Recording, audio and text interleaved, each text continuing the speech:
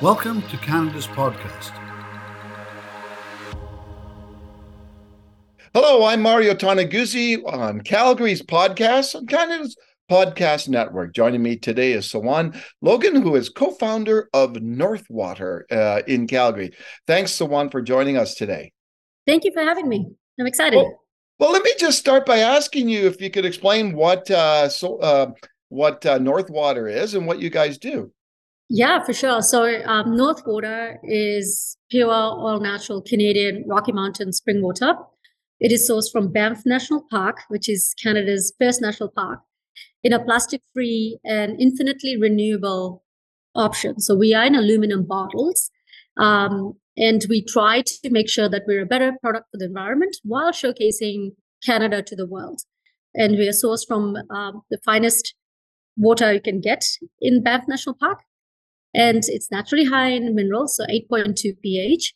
And it's all things Canada. So it's basically embodies the spirit and ethos of the Rockies. So tell me how you got involved in this. Yeah, so I am, consider myself to be fairly well-traveled. And in all my travels and endeavors, I had never seen Canadian water anywhere. And after having tried water here when I go hiking, I drink out of the springs here and there, which is not the best, but it's nice and cold on a hot day. It makes me realize that why don't we have the world that knows Canada for its water? The French Alps has its water here. The Swiss Alps has its water here. Fiji water exists, but there's nothing that truly showcases Canada and the beautiful water we have. And so I felt that there was that gap in the market and then on international stage as well, because it made no sense for Canada to be not sitting beside Fiji water, Voss and Avian on an international stage. So that was kind of how this whole journey started. And then, plastics, of course, if you're putting out something so amazing, you don't want it in a yesterday product, right? Plastic is a yesterday product. So we thought, well, we needed something that was a better alternative for the environment, something that showed that we were responsible and for what we take, what we leave behind. And people love leaving behind plastic. And so, aluminum came through on a trip to Japan. There was aluminum options everywhere for coffee in bottles. So I thought, well, this is a perfect alternative to what we're looking for. And that's just the beginning. And here we are. So when did you start? Yeah, so we built our own facility. So started building a facility in 2019, October. That's when we got the land, the lease, started building. We went operational March 2020. So the same week as COVID lockdowns happened. And as you and I were talking earlier, we were very fortunate that we had some really good friends and customers that just became like total fans of us. And we're still around and we're still surviving. And this is going to be year 3 for us. It's going to be, I like to say my first 2 years was testing phases. You were like trying to test your minimal viable product in the market and see if the market likes it or not. The only thing that sucked was at what cost it came. Yeah, exactly. Right. So in terms of your reach right now, tell me where people can find Northwater. Yeah, so we across Canada, coast to coast, we're in a lot of hotels. So if you're somebody who's staying in a hotel like a Shangri-La in Vancouver, you can find us there. If you're in a Jasper Park Lodge, Fairmont Jasper Park, you can find us there. We can find us at Lena's across Calgary. We're in a bunch of Safeway and Blush Lane. So we're in kind of those kind of stores. We're in organic stores. We're in some metros in Ontario. So we're in a lot of coffee shops, a ton of cafes and coffee shops carry us. They're all like primary market happens to be hotels, coffee shops, and cafes. So if you're in anywhere within, say, Calgary, BC, if you go into Hula, or if you go into Dirt Valley, if you go into, DeVille's, you'll find Northwater there. Okay. Now, do you are you reaching out beyond Canada right now? We are, yes. So we're in in US, we're trying to get into the market more and more. We're very slow in there, but we are. And then this year is the year we're trying for more international market. That's our goal. Okay. Well, I looked at your background and on LinkedIn, and I see you have a very like oil and gas background with Pembina and Cenovus and what was the other, TransCanada. Yeah. So how does somebody from the oil patch end up becoming an entrepreneur selling water? Yeah, so I think it's I loved everything I ever did. My jobs were amazing, so I was one of those fortunate people. That said, there's always a need for more. I think entrepreneurs were, crazy hungry people where we want to put out more. We want, the world to see us, and we want to, do something meaningful. And it was that drove this because I felt the need to create and leave a legacy. And you don't get to do that. There's only very few who get to do that in a large corporation. Many of us just have to follow suit and just wait for things to happen for us. So I wanted to take charge of that. I wanted to do something that was going to leave that legacy behind for me. And so that's how Northwater started. And I thought, you know what, it's going to be a journey, and the journey is going to be exciting. That's all I know. It's going to have its ups and downs, which it sure has. I wasn't wrong at all about the ups and downs. The extent, maybe, I wasn't hoping it to be so like crazy. But it's been such a great experience of like learning, and it's just made me more resilient. And and in all of it, like I haven't become $1 billion company as yet, but it still has makes me get up every morning and makes me go do things. And I feel like this is something that I'll always be very passionate about, and will hold my very near and dear to me, no matter where life takes us. And I also noticed in your background you were involved with She EO. Explain a little bit about that and what that organization is and does. Yeah. So that is really just a venture fund for women. So what it does is they've just done a rebranding of their name and naming and everything. So what they do is you become a member of the organization and you pay, your dues. And what they do is they support other female entrepreneurs in their journey, whether it's like through grant money or through investment. And then, you pay back over time, and then they use that money again to reinvest in other women. So it's just basically like a group that promotes women entrepreneurship. And so it's exciting to be a part of that. I mean, I think we need, as females, as you hear more and more about it, it's not as easy for us to be in business. And we see that, not only are we female entrepreneurs, and something you don't think about prior to this. I'd never thought of that, and I didn't think it was going to be something for real, but it is. And so it's important for us that, if we have gone through a certain journey, it's important for me to make sure that other women can either learn from it or not make the same mistakes, or get the support they need where I can provide them the support. So an organization like SheEO allows you to do that outside of, within your own network and who you can help yourself. Mm-hmm. Now, you talked a little bit about being an entrepreneur. I want to explore that a little bit more. Let's start with the positive side of things. What is it that you like about being an entrepreneur? I said making a difference, leaving a legacy, creating something. I'm not an artistic person, but creating, when you start a business, you create something, you create a product, you create a service, and it's that instant gratification that you get. The same way construction workers have the highest, they say, job satisfaction, because they get to see a product and they get to see their work. And I think being an entrepreneur in a CPG world, in the world I am in, the consumer world, it is that as well. You hold your product the first time in your hand.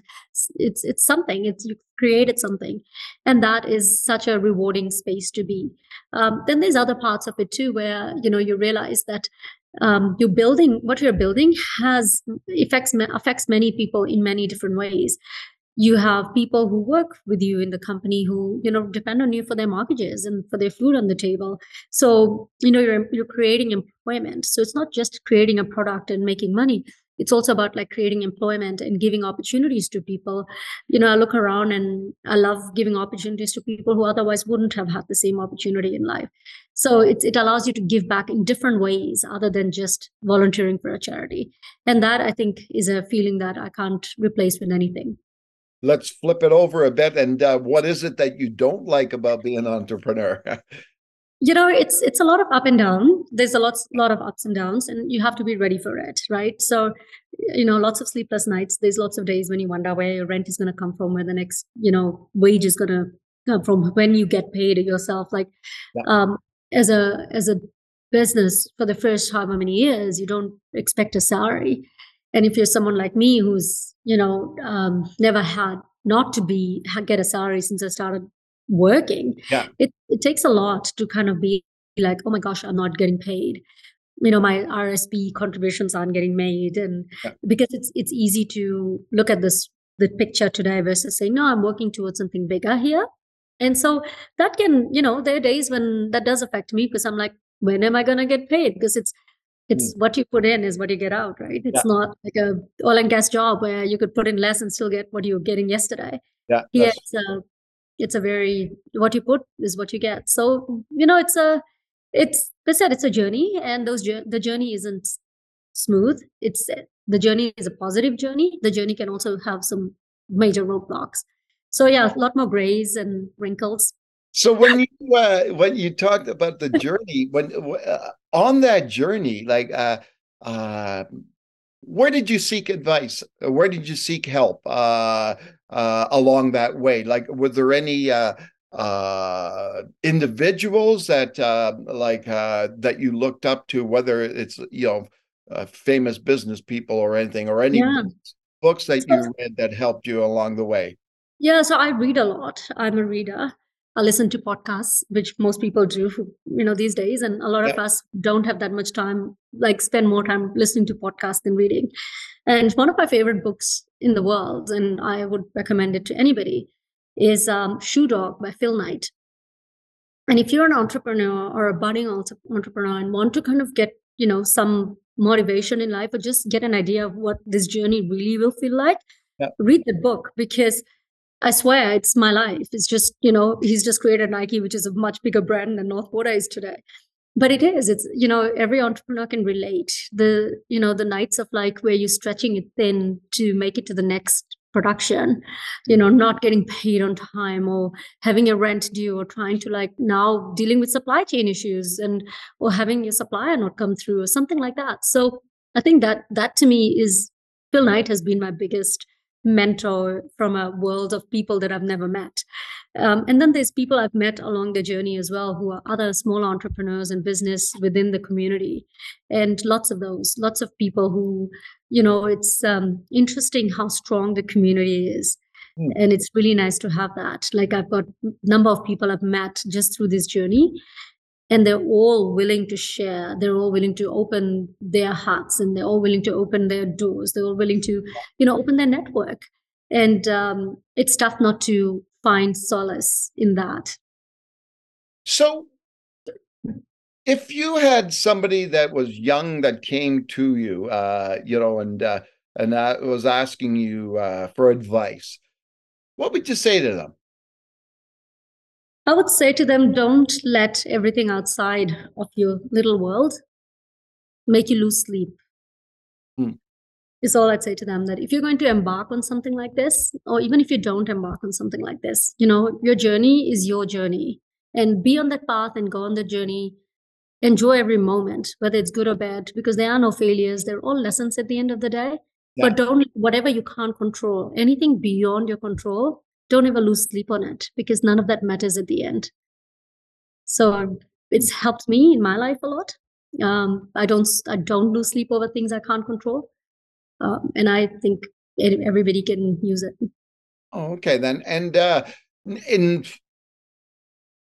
being an entrepreneur is in many ways a 24/7 job, right? And how do you deal with that? How do you find the work-life balance to function, I guess, on all cylinders? Yeah, I think first of all, I love the word work-life balance. I just don't think they actually mean much, because every person is so different. Because what work-life balance might mean to me might not mean anything to anybody else. And some people don't want work-life balance because their work is the passion that drives them, that ignites them, or their life is the passion that drives them and ignites them, and they don't necessarily need work in the mix. So I think the important thing is, finding those little opportunities to take time for yourself. It's very, very important. Your mental health is your business. You are your business. As an entrepreneur, you are your business. So if you don't take care of your health and nobody else will. We always joke that in a corporate world, you are replaceable. You're just a number on a seat. If you don't take care of yourself, tomorrow somebody else comes and fills up that seat. Well, the exact thing is in business too. If you don't take care of yourself, there is no business. You are the business. So it's trying to create a routine for yourself is important, like waking up a bit early, 10 minutes earlier than normal or 15 minutes earlier, and having that solitude and meditating and working out and doing things that allow you to mentally and physically function better. So, proper care of your health. It's easy to be, again, in this world and have so much networking and all these opportunities that come your way to constantly be going out, drinking and eating and doing this. But it's not ultimately the right way to live as a person because it doesn't help you. So it's making choices. You have to consciously make choices to choose you in this whole journey. So what do you do when the choices that you make that choose you? Like what kind of things do you do and like to do? So I do meditate every day. When I wake up and I go to bed, I'll take 10 minutes out. I don't have a ton of time to meditate, but 10 minutes is just, me time of breathing and being okay in my space. I work out. I make an effort to go to the gym. Doesn't always happen, but I try. I try and eat healthy as much as I can. I cook my meals at home and try to do that. But one of the things that has really helped me in my life, and I found this since my oil and gas days, is I do digital detox. So I take 3 days off every quarter where I don't look at any TV, any screen, any computer, nothing. Wow. And I used to go out of Calgary and stay in places like Emerald Lake, for example, where, there's no internet and there's nothing in your room, no TV. And I would meditate, I would read. So I would do a lot of reading and I would meditate. I didn't spend time hiking or anything because to me that was an activity. So the idea was to be bored and just be alone and just be in a space with nothing, no distraction. So I would go for a short walk or something, but I'd come back and I'd read. So it was a lot of time of journaling. And of course, during COVID, couldn't really go too far, go anywhere. So I started to realize that, I can make my own space at home in the same thing. I just need the willpower to not do certain things. I don't need the world to shut the internet for me. I need to be strong enough to turn it off for myself without physically switching off this, turning the switch off. And I did that. And it changed my relationship with devices, with computers, and with television. Like I can go months without turning the TV on in my house. And it's perfect because it's totally, I don't do the meaningless scrolling anymore on that. Same with Instagram and social media. It doesn't have the dopamine hit or anything. It doesn't do anything for me. So it's changing your mindset is really what you need to do. And these are things I do and has worked for me. So I'm just curious, what was there something that sparked you or that to do this digital detox? Was there an aha moment that you said, okay, I got to do this? Yeah, I think for me it was I always had a very, go, go, go life. And I felt that in this go, go, go life, I didn't really know who I was anymore. And I needed to reacquaint with myself. And the only way to get to know myself better again was to shut out everything else that was outside. Yeah. And the easiest way to do it was to say, what is it that hyper-stimulates my brain that really serves no purpose? And it was technology. And, I felt I missed the simplicity. I was born in Fiji and I grew up in Fiji. And I missed the simplicity of life, of just playing with my neighbors next door, playing underneath a tree, falling asleep under the tree, running around and having my parents present. My parents would have dinner, they'd be present. They won't be having dinner, they'd be around us and they were present. They were talking to us, they were talking to each other. They weren't on their devices. And I missed that simplicity. And I wanted to find that. And I couldn't find that in the outside world because, your job expects you to have a phone and check it at 10 o'clock at night. That was kind of part of the expectation. So I had to go, instead of going outside, I had to go inwards. And the only way to do it inwards was to start taking time out to find me and then taking out the outside things that no longer served that purpose. Mm-hmm. So, earlier in our conversation here, you mentioned travel, and you like to travel a lot. What's your favorite place that you've visited? I just got back from Europe and I was in Budapest and I hadn't been there before, and it absolutely blew my mind. I was so much in love with the place, and the reason being was because every every every building was so beautiful. I couldn't walk past one without being in awe of it. And I think it was just gorgeous to see the architecture, and that took me like I thought it was perfect. But also just seeing the history of the place as well, where there's been so much. There's basically like from the Ottoman Empire to like everybody has had a rule over for Hungary at some point. Yeah, Everybody has fought for it because of its strategic positioning in Europe. yeah. And yet this country stands, and it's got every bit of that history is weaved in its architecture and its culture. And I was in Austria, Slovakia, and Budapest, and I have to say Budapest, I wish I had been there sooner. So yeah, it was amazing. So it's now one of my favorite places. Oh, wonderful. So just to recap things, and we'll come back to Northwater. Just tell me a little bit about the plans for the future for the company. Yeah, so we just launched sparkling water in December. So that was a nice little boost to the products we carry. And we're excited to share that with the world. For us, it's growth. We're trying to grow in the market. We're trying to get more market share. We're trying to put more Canadian water across the world. So it's going to be basically that, and focusing this year on that growth, focusing this year on the export markets, and focusing this year on getting more people to start recognizing that we don't need water from France and Fiji when we have our own. Yeah. They don't need to travel. We've got it. Like it's in our backyard and it's here, and we have it. So why not? So yeah, grow the brand. All right, wonderful. Well, thanks, Swan, for joining us today.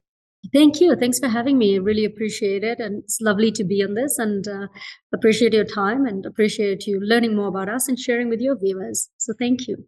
All right, that was Swan Logan, who is co-founder of Northwater, based in Calgary. I'm Mario Toneguzzi with Calgary's Podcast on Canada's Podcast Network. Thanks for joining us today.